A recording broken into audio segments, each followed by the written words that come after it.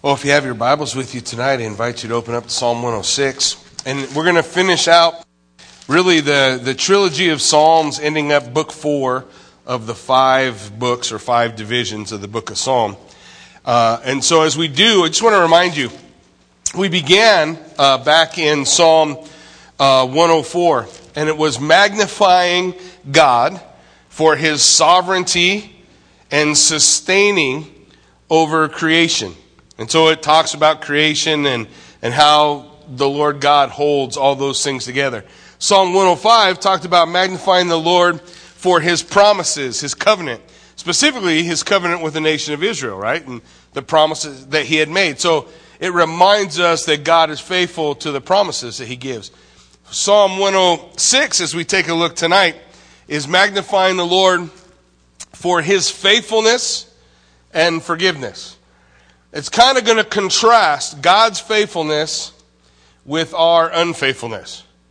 Or let me simplify it a little further. God's faithfulness and Israel's unfaithfulness.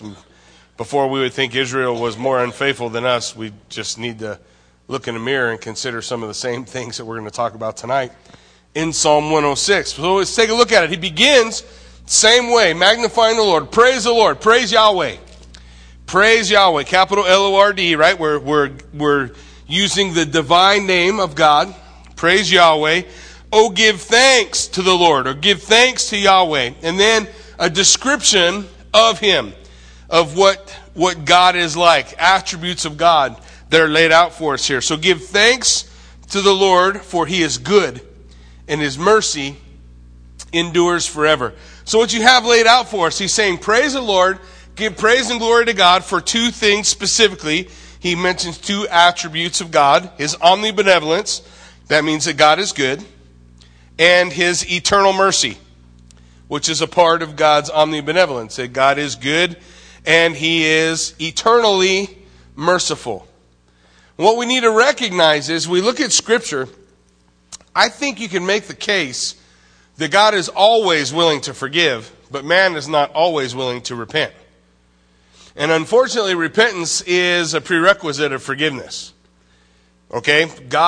In order to have a right relationship with God, mankind has to acknowledge his sin, his need of a Savior. There's an emphasis a lot of times in the church today on God's forgiveness, and we talk about God's forgiveness, but we tend to lose grip or lose direction in terms of repentance.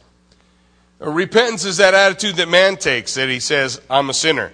All that's required of me to receive forgiveness is in essence to bow my knee to the Lord and ask him, as Jesus told the story, right? He said 2 men went down to the temple to pray. One, a Pharisee, said, Lord, thank God I'm not a dog or a Gentile or a loser like this guy next to me.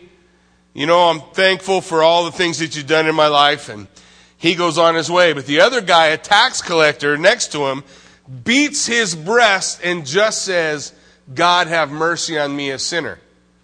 And Jesus said, that one went away justified. That one, why? Because that's what repentance looks like. Repentance is acknowledging my position before a holy God. That I need his forgiveness. I need his mercy. So he's pointing out these 2 issues. The goodness of God, his omnibenevolence, and his eternal mercy, that God's mercies last forever. And so he's thankful for that. And really the ground of our hope lies in the perfection of Yahweh.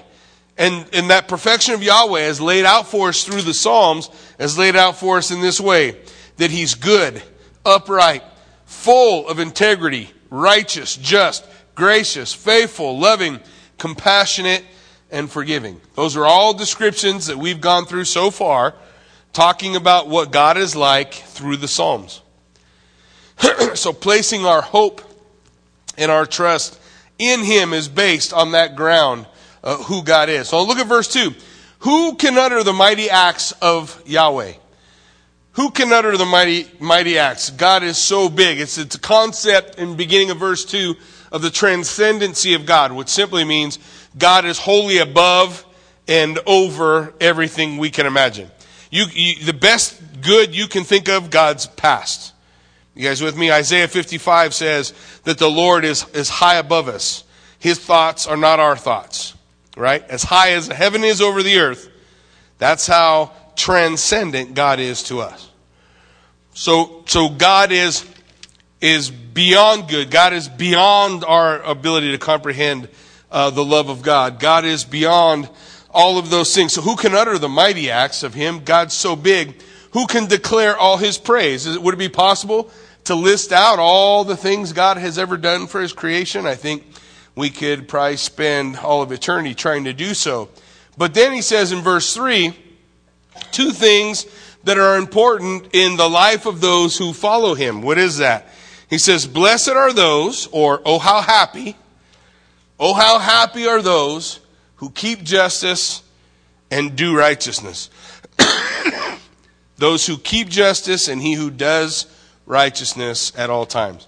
Well, why would that be something that he would point out? Well, let's think about it for a minute. Oh, how happy are those who become like the God they love.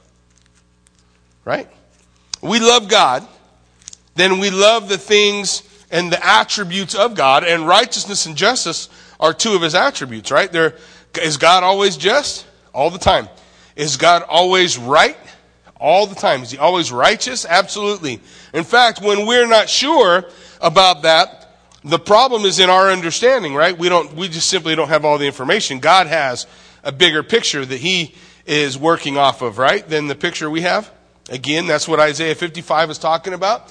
One of the things we're going to see in this very psalm, you become like the God you serve. Oh, how happy are those who begin to take on the attributes of God. I'm not saying that we become God. I'm just saying we'll be more like him than we are like other things. Does that make sense? If God is loving, compassionate, forgiving, if God is good, if God is righteous, if God is just, won't those things be important to us as we worship and as we serve and as we follow him? As Jesus said when he called the disciples, right? Come and follow me. Where was he taking them? He's saying, hey, come on, let's go. I'm going to show you the path. Here's the path. Ultimately, the path that leads to the cross is the path of righteousness. It's the path of justice. It's the path of goodness. It's the path of love. So, when we follow him, those things will be expressed in us. And so the psalmist is declaring that, oh, how happy, oh, how fulfilled a life is that begins to become like the God that they love, the God whom they serve. And then in verse 4, he begins a prayer. Look at his prayer. He says, remember me, O Yahweh. Remember me, O Lord, with the favor you have toward your people. Now we've seen God and his faithfulness in the previous chapter with the nation of Israel and the fact that God will keep his promise. But here, what we're going to see now is the writer of this psalm is saying, Lord, remember me that way. I want that relationship, that relationship that you have with your chosen, with your elect, in this case, talking about Israel. That relationship that you have with them, I want that relationship with you. Personal level, personal pronouns, right? When we come to the end of the chapter, we're going to see him use plural pronouns and ask for that same thing now in terms of the nation as a whole, as we bring the thoughts together. So as we work our way through, remember me, O Yahweh, with the favor you have toward your people. First, he says, remember me. I want to be like them, God. I want you to remember me. One of the songs that we're going to sing later on is He Knows Our Name. He knows my name. The Bible says that if we have a relationship with Jesus Christ, He knows me. He knows me. He knows my name. It's not just a one-way thing. It is two ways. God knows me. He knows who I am. Those hairs on my head, right? He knows everything about me. He knows my failures and the ways when I fall short. But just like he was faithful for the nation of Israel, the prayer is, be faithful to me, because I'm not any better than the nation. I have similar struggles in my life. Remember me. Second thing he asks in the middle of verse 4. And visit me, oh, visit me with your salvation. The idea, the idea of remembrance carries within it that word, that Hebrew word carries within it the idea of visit. So they're very similar words. To be remembered and to be visited carries that same idea. So, remember me like you remember, the nation of Israel, and visit me with salvation, just like the salvation with which you have been with the nation. For what purpose? In verse 5, here's why. Here's the purpose. That I may see the benefit of your chosen ones.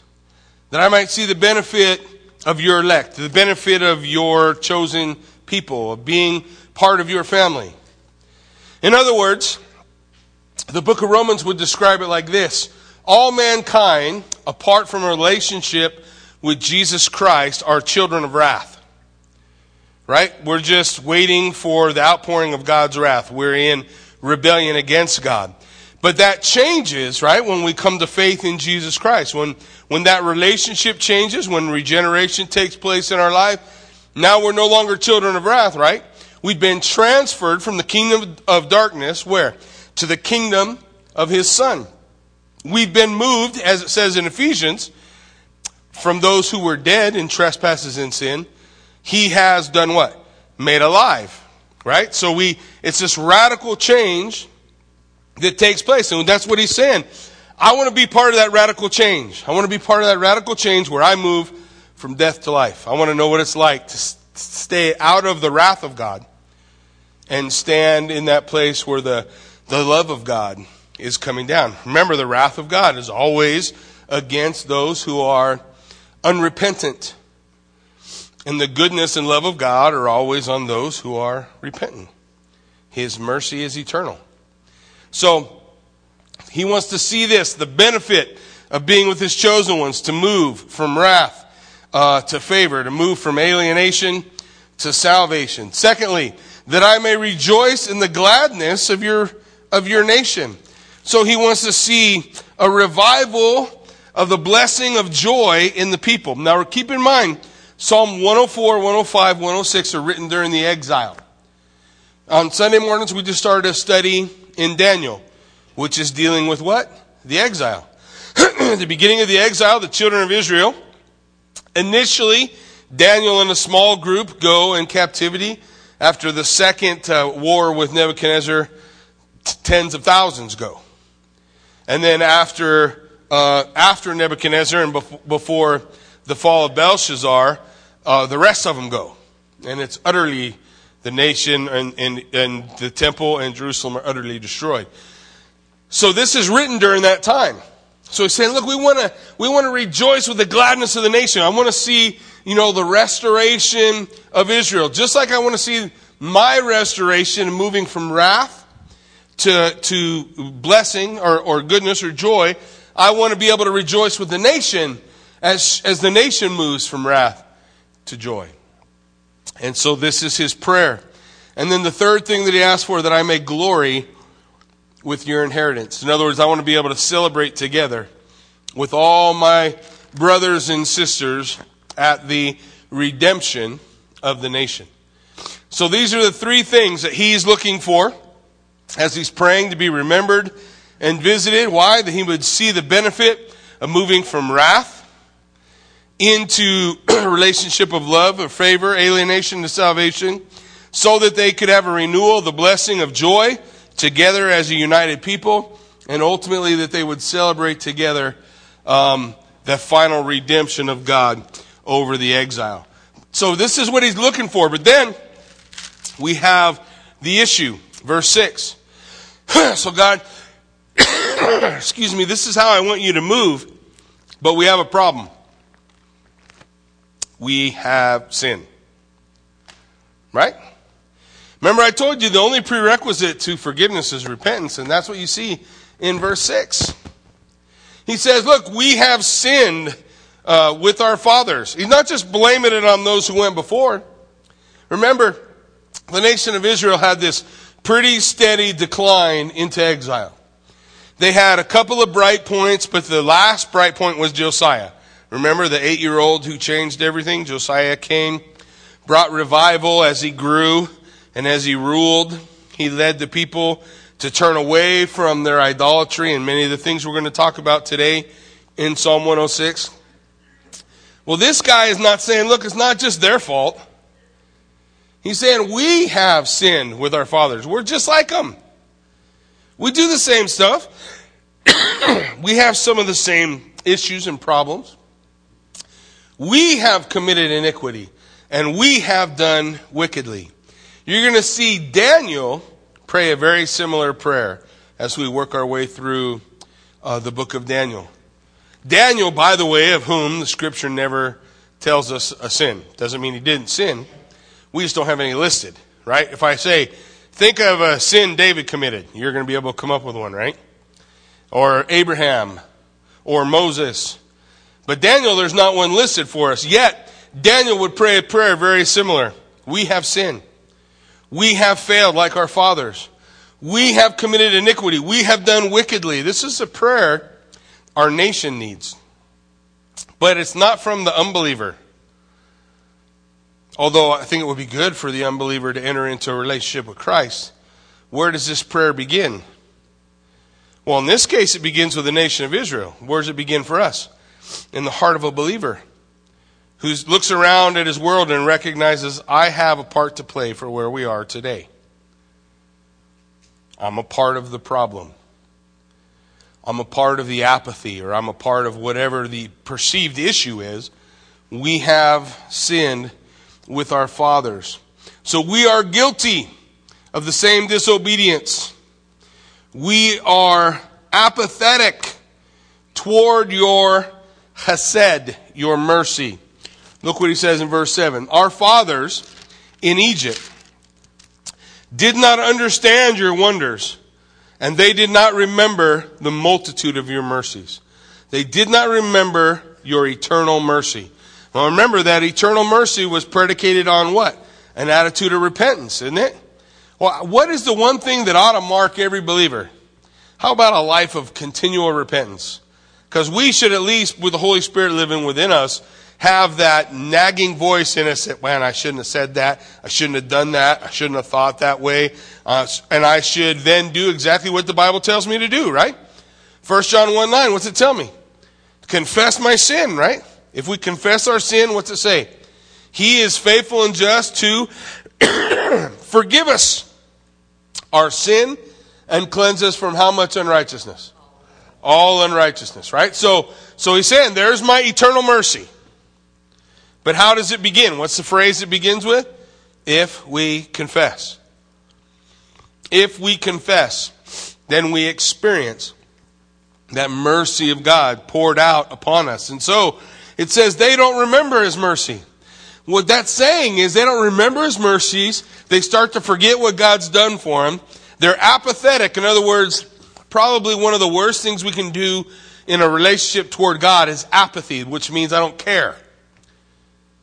I got everything else going on, right? Life's happening. Stuff's going on. That's an afterthought. That's an afterthought with God. In fact, in order to make sure I keep God happy and all the other gods, the nation of Israel would just do their mandatory worship like they were punching a card. Right? Oh, I'm going to go down to the temple and I'll do my thing at the temple. And then after that, I'll go over to this altar of Baal and I'll make sure to drop off a gift for Baal. And after that, I'll go over here to the altar of Molech and I'll make an offering. And they would try to appease everything because they didn't care about any of them. Right? How do I know a husband doesn't care about his wife? Yeah, he'll be unfaithful. Doesn't the Bible use exact same terms? Read the book of Hosea. How does the Bible describe those who are apathetic toward God? The unfaithful bride of Hosea, who tried to find solace everywhere else, but not with him. And I think a big part of that is apathy. Apathy. We neglect his mercy. Now remember, in Hebrew, the word for his mercies, his loving kindness, his love, oftentimes it's the Hebrew word chesed. Chesed means I've shared with you before, it's probably imperfect, but I look at it like agape in the New Testament. The agape love of God, the chesed of God in the Old Testament, very similar terms. That expression of God's loving kindness. They don't remember it. They forgot it. They don't care about it. Because they don't remember, are you repenting? Are you living a life of confession? What was the purpose of worship for Israel? Why did they go to the temple to worship? Everything at the temple was about the same thing. What did you do at the temple? We brought an offering. What was the offering for? Your sin. What happened to the offering? It died. And then the blood was applied, and there was a certain amount that went to the family for food and a certain amount that went to the priest. But the purpose of it all was to pay for my sin. Was to deal with my failures. Was that my life as a Jewish person in the first temple period was a life of repentance. Constantly looking for God's forgiveness. Because what does that tell me? According to the book of Hebrews, in the New Testament, the purpose of that was to lead us to a point where we would recognize, we need a permanent solution to this problem. Right? Not a temporary one. This temporary one, I have to keep coming and bringing more lambs. And I don't have enough money for a lamb, so I have to bring turtle doves. Or I'm bringing something in for that offering of praise to God. We need a sacrifice that's once for all. Who was Jesus Christ, right?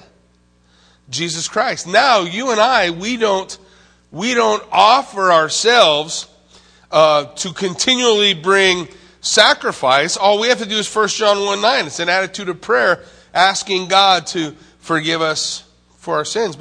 But the walk is the same. You guys get what I'm talking about? The attitude in our hearts is still very similar, an attitude of repentance. Well, they had forgotten. It says they rebelled by the sea, the Red Sea. So that's very close to as God's doing miracles. Now we're going to get a view. We're going to get a little history lesson as we work our way through. I just want you to see, they were not perfect. By the time they got to the Red Sea, they were already complaining, right? That's not very long after the Passover. Yeah? The Lord takes them out. They get to Pi-hahiroth and Migdol, which two places, I always call it between a rock and a hard place, with the Red Sea in front of them. Rock, hard place, and they can't go back because the army's coming. And they start complaining. So that's what he's saying. They rebelled by the sea, the Red Sea, but what happened? Nevertheless, he, God, saved them for his name's sake. Now, this is physical salvation. We're not talking about a spiritual salvation. He saved them from the armies, right? The armies of Pharaoh are coming down, and even though the people didn't deserve it, even though the people were complaining, what is it? God, because he is eternally merciful, right? He showed up. He showed up and saved them. He saved them for his name's sake and that he might make his mighty power known. Now, who's he making that power known to? Well, then he's making it known to the Egyptians, right? They're going to experience it. The nation of Israel, they're going to experience it. What about you and me? Don't we get to read about it? Don't we get to see it? Isn't that going to be the statement that he's going to go back to throughout the Word of God? Am I not the God who saved you from Egypt? Who brought you out of Egypt? It's going to be the picture, the ultimate picture of God's salvation, his power to deliver from the covenant, the first covenant, the covenant of the law. Well, so he says, he rebuked the Red Sea and it dried up. What's that mean? He spoke, it happened. That's how God works, right? When Jesus was standing on that boat in the midst of the storm, what's the Bible say he did to the waves? He rebuked the waves. What's it say here about Yahweh? He rebuked the water at the Red Sea, and it stopped, parted, got dry. And he said he led them through the depths, as through the wilderness. He saved them from the hand of him who hated them, and redeemed them from the hand of the enemy. So what we have in the Red Sea is two things. We have a picture of salvation and a picture of judgment. Salvation for some, judgment for others. What do I mean? Well, the nation of Israel walked through, but what happened when the Egyptians followed them? Yep, the sea closes up and they drown. So you have God bring his judgment against the nation of Israel, against the Egyptians, and he brings salvation for the nation of Israel. So he brings that judgment down upon them. Look how he says it. The waters covered their enemies. There was not one of them left. Then they believed his words and they sang his praise. What's the very next thing that happened for the nation of Israel? They get to the other side. All the armies are wiped out. Did they have to fight? Nope. They have to pick up a sword. They didn't have to do nothing, right? They just had to walk to the other side. God did it all. God delivered. They got to the other side. They sang the song of Moses, glorifying God for his deliverance. Right? We have a traditional picture for the nation of Israel, and I think all too often a traditional picture of our hearts, which is momentary faithfulness. Right after the deliverance, there's a spike, right, in church attendance. There's a spike in activity. There's a spike in serving. Man, God delivered. Look at this. But what happens as our life goes on? That spike tends to flatten out, don't it? It tends to get flatter. And that's what we see here. They have this momentary faithfulness. But look at verse 13. But they soon forgot his works. They soon forgot his works. Now he's going to go into a series of things that I think lead to that. And so there are several points that I'll bring out here in regard to why they soon forget his works.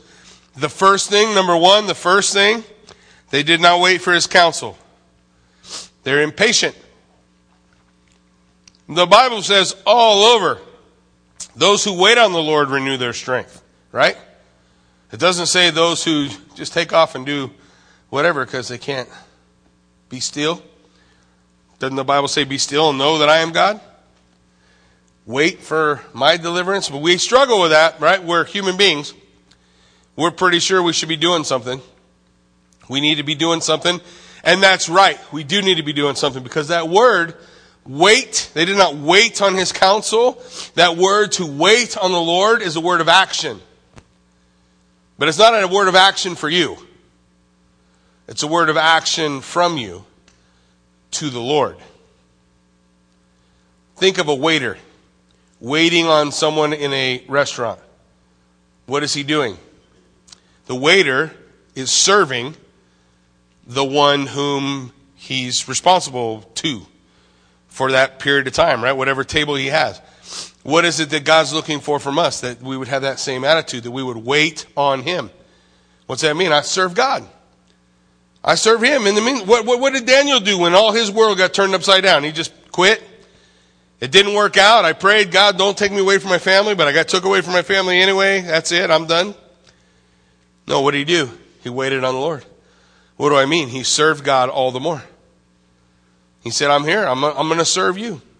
He wouldn't take the king's delicacies, right? He set himself apart. He made himself separate. He separated himself unto God. It doesn't matter what you separate yourself from. You get what I mean?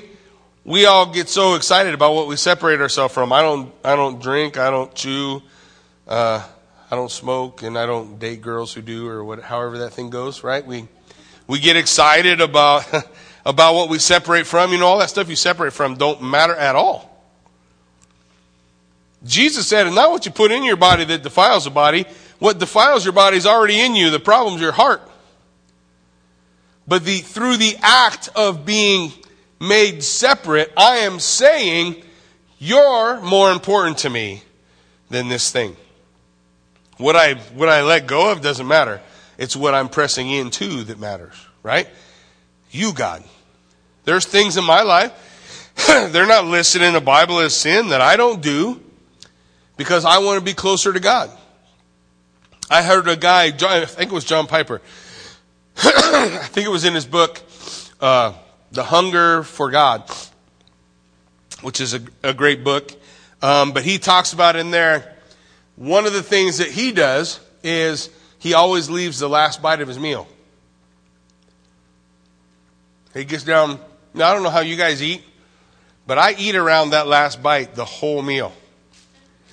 The last bite's planned. You take my last bite, you're going to lose a finger or something when you reach across. That last bite, man, that's holy to me. So when John Piper said, so what I do, I finish a meal just to say to God that you're more important to me than this. I just leave the last bite. Now, he's not saying if you do that, you will become holier. What's he saying? It's not important what I let go of. What's important is what I draw near to. The reason, the motivation, I suppose, behind whatever the act is. Then we would get our eyes off of all our work on it, and we get our eyes on the one whom we're trying to draw close to. You get what I'm saying? And so we see they were impatient. They didn't want to wait on the Lord. They wouldn't serve God.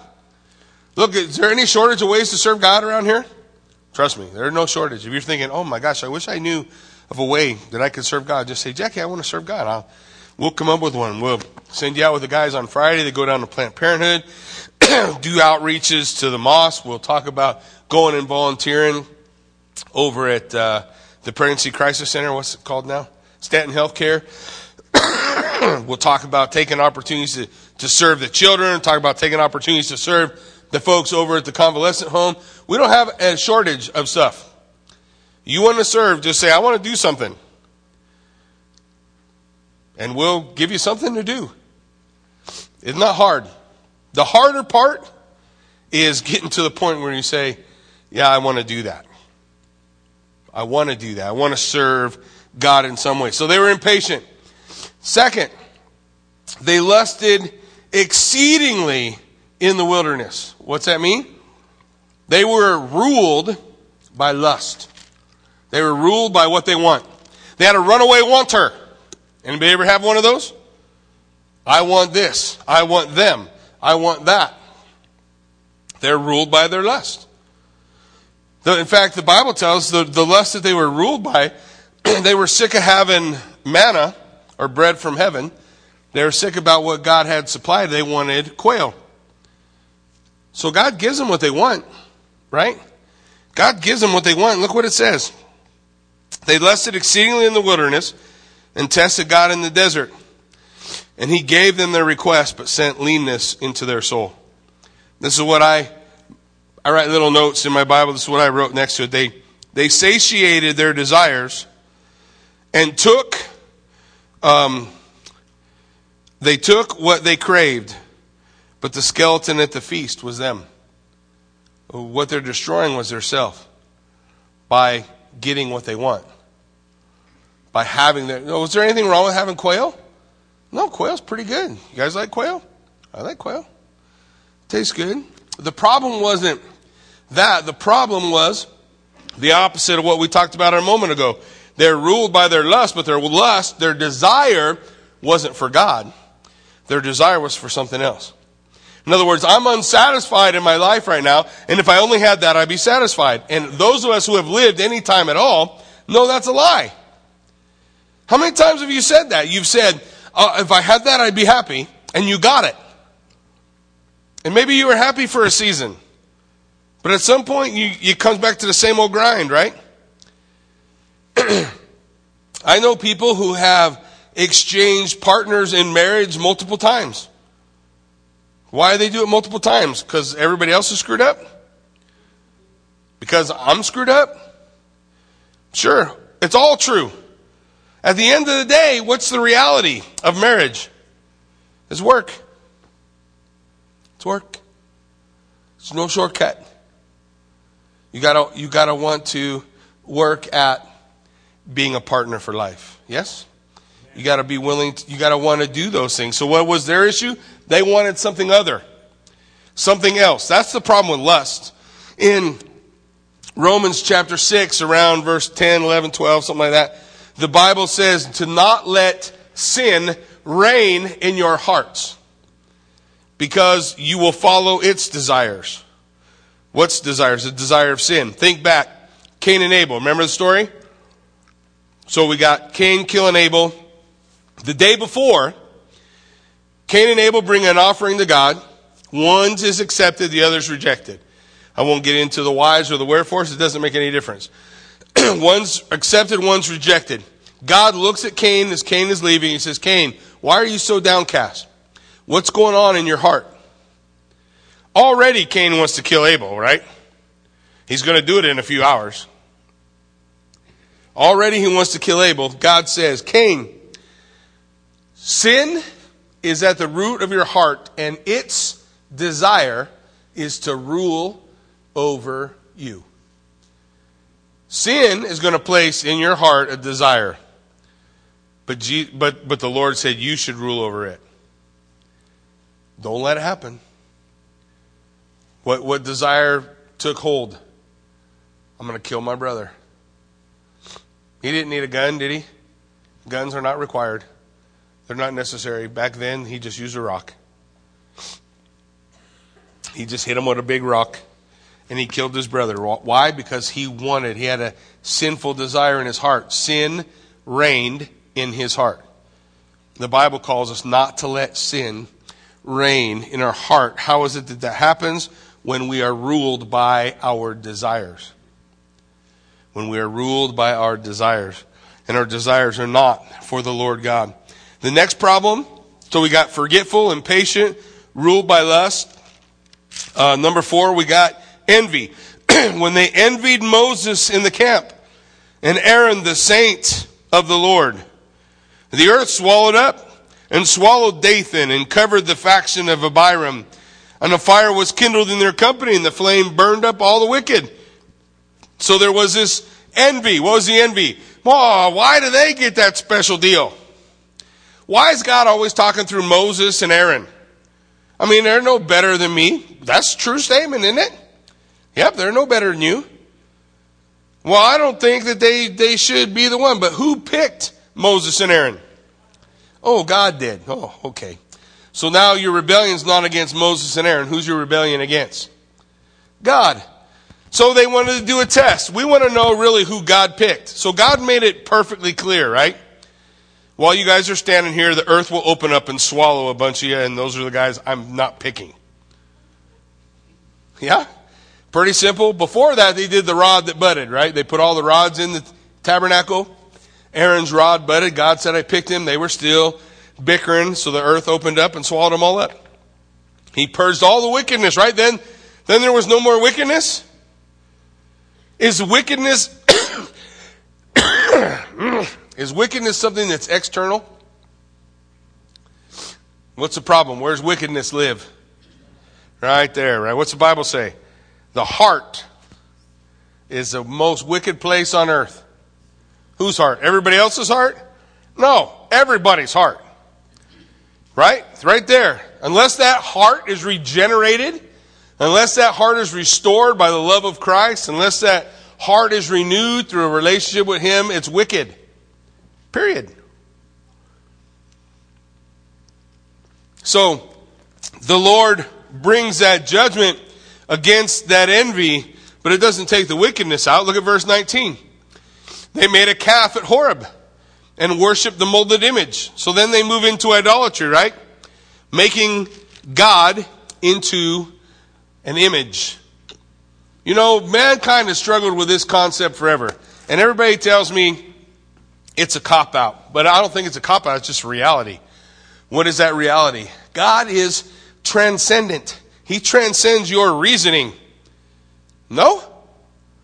You mean to tell me the God who creates everything and sustains everything and holds it all together, the God who knows every thought, the God who is wholly other, who is everywhere, omnipresent at all the time, that God's not transcendent to our understanding? So what does man try to do over and over and over again? Make a God he can understand. What was a God they could understand? Golden calf. I can understand the golden calf. I can see him. I know where he's at. I can because I can visualize and I can I can do something here. I just make this a calf. This is something strong. And we're talking about the strength of God. Well, the problem is whenever we emphasize one attribute, we always do it to the negation of all the others. That's why God says, don't have any molded image. You can't make an image of me. I'm a little too big. I'm a little too beyond. So I'm condescending to you, and I'm expressing to you these concepts of who I am. But even in your best day, you're only going to get a bit. Because I'm pretty big. Right? So that shouldn't be shocking to us. I think sometimes we are frustrated that we can't fully understand everything God does. Wow. He's transcendent. He's bigger than we are. So he doesn't want us to make an image of him. Because when we do, we're going to mess it up. We're going to negate something else. Think of nowadays, what's an image we might make of God? We build this God of love. Is God love? 1 John 4:7-8 tells us God is love, right? I just read you at the beginning of this that God's omnibenevolent, which means all loving.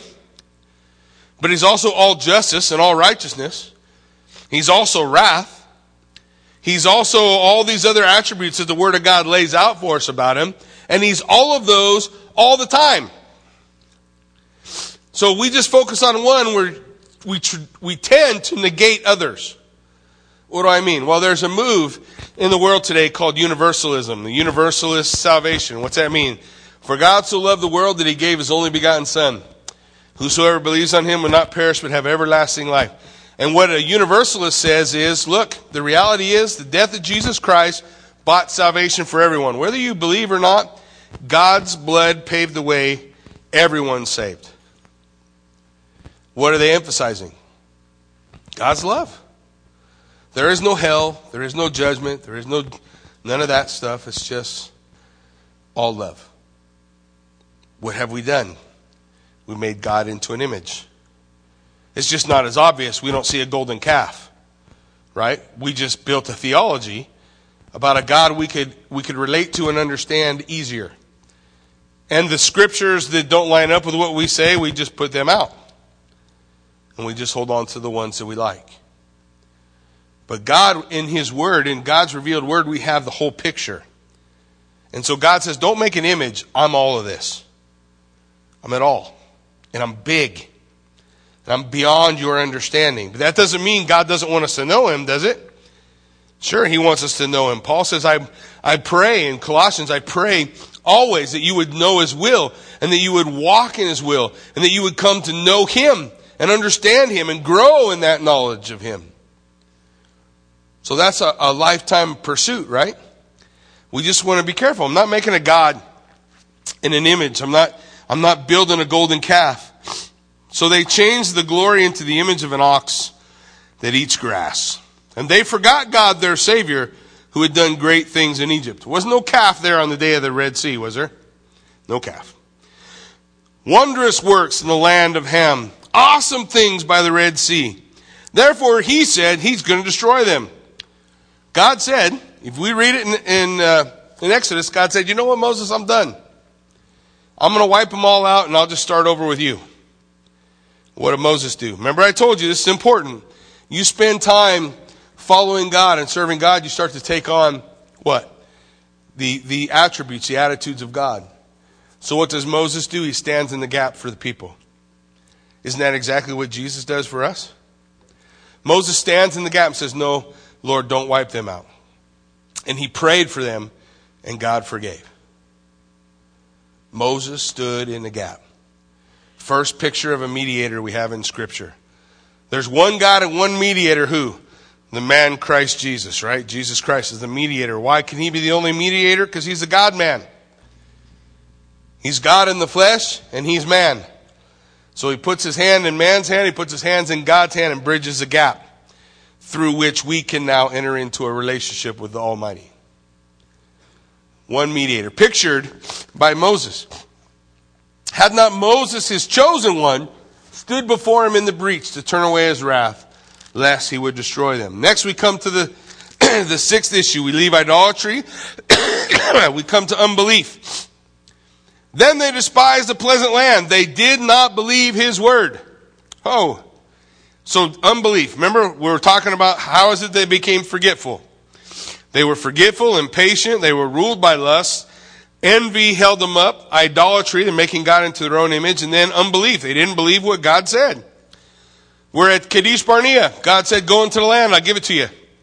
What'd they say? Oh no, there's giants over there. That's too big. That's too much. They complained in their tents and did not heed the voice of Yahweh.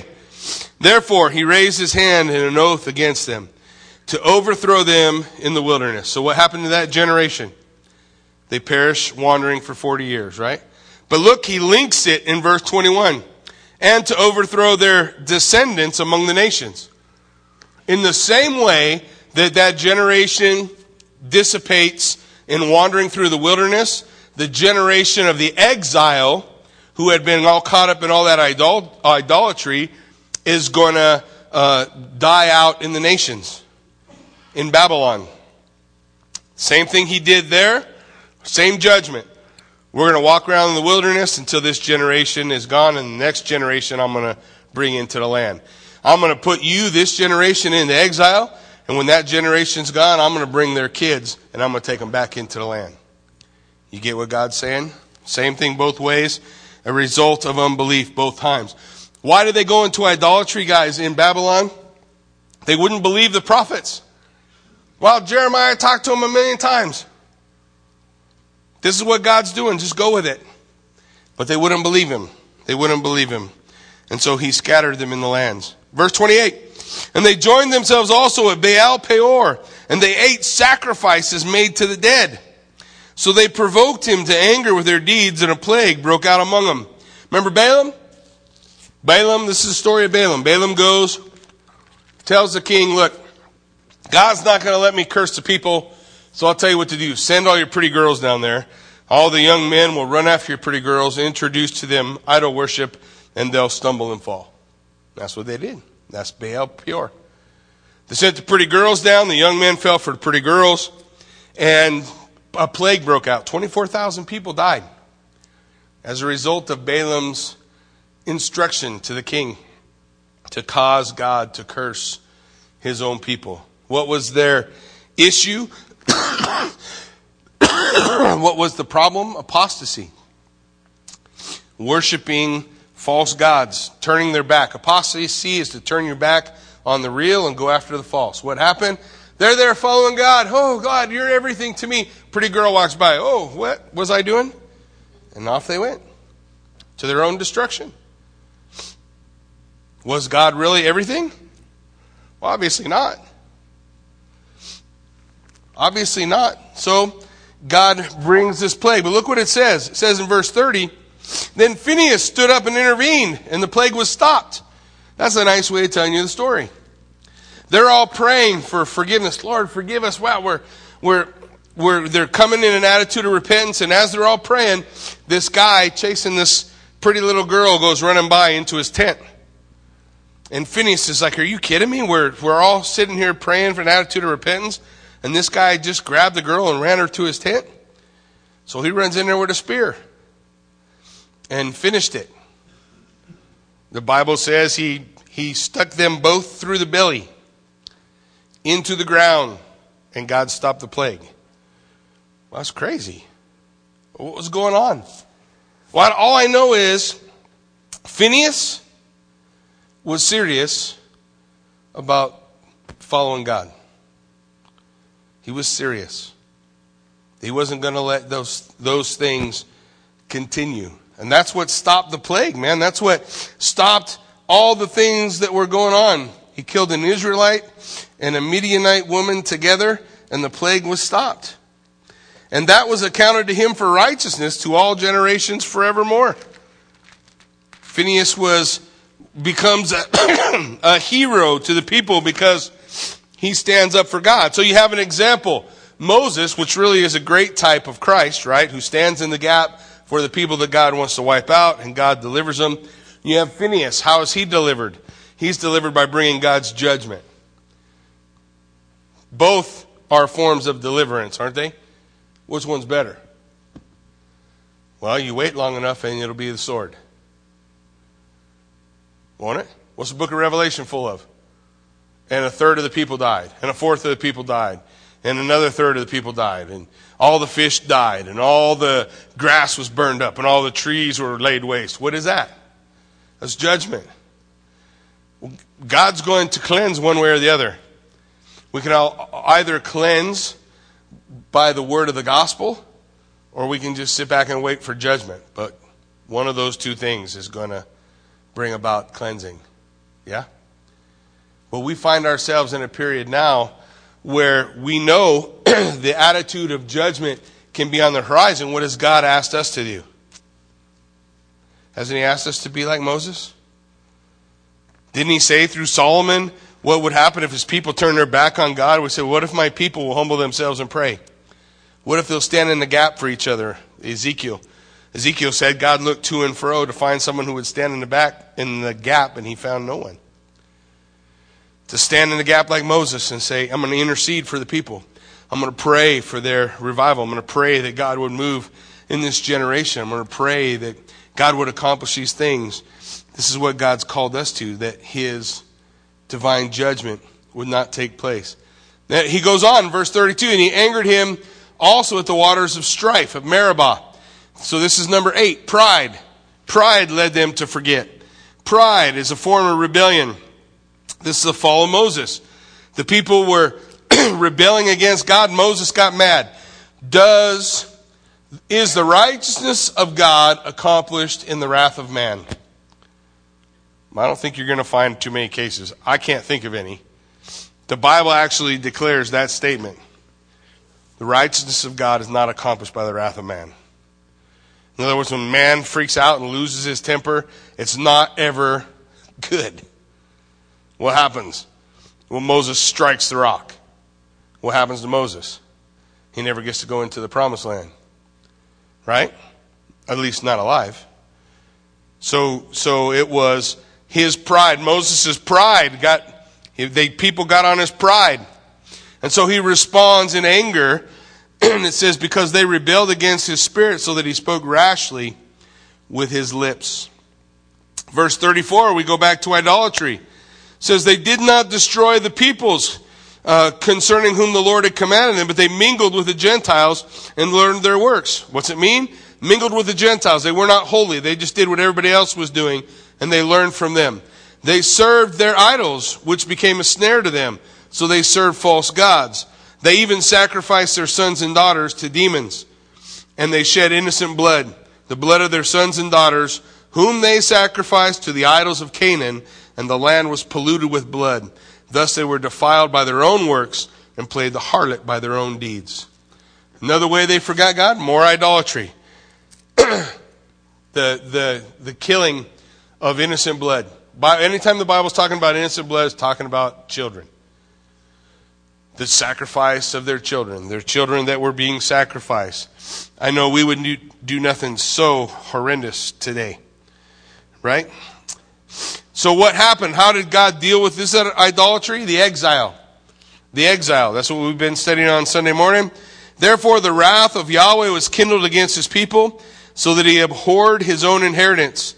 So what does God do? He gave them into the hand of the Gentiles. But it wasn't because the Gentiles were better or something. What happened? God, in his sovereignty, gave them. God gave them. That's why I say God gives us the leadership we deserve. That's what he gives us. He gave them to the hands of the Gentiles. He gave them to the hands of those who hated and ruled over them. And their enemies also oppressed them. Isn't that what the world looks like now in terms of its view toward Christianity? Gave them into the hands of the Gentiles. Gave them into the hands of their enemy.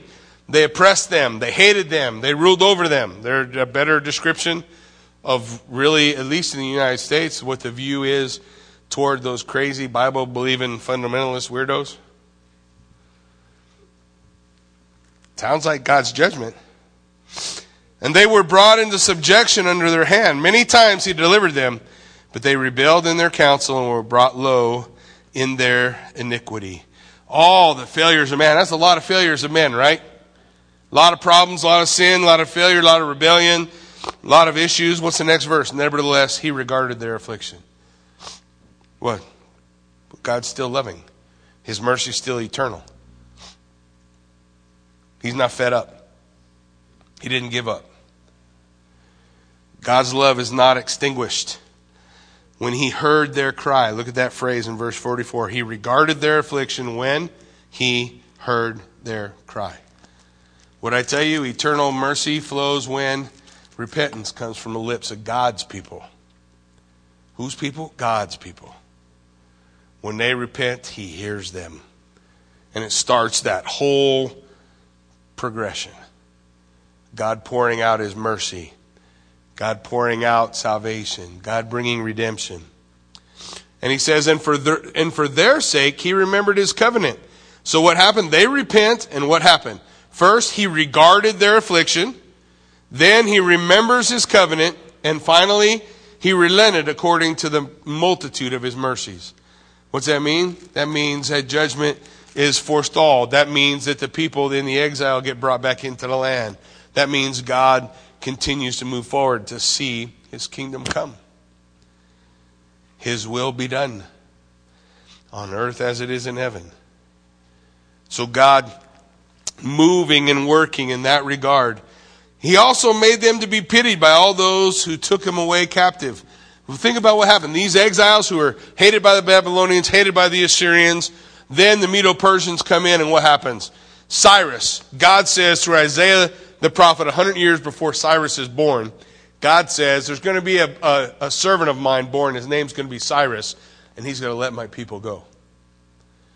And what happened? The hearts of the people that held them captive turns toward pity, and they let them go. They let them go. Who did that? God did that. God did that. Nehemiah was a cupbearer for one of the most powerful kings of history.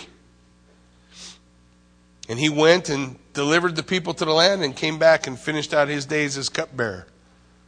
Artaxerxes.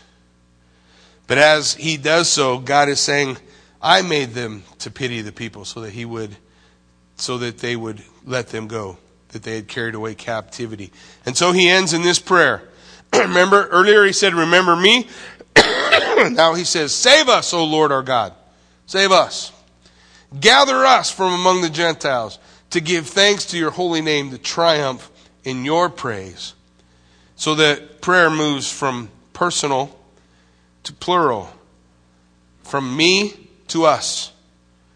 That's how it's supposed to move. From me to us. That's how we pray for our nation. Blessed be the Lord God of Israel, from everlasting to everlasting, and let all the people say, amen. Praise the Lord. That ends book 4.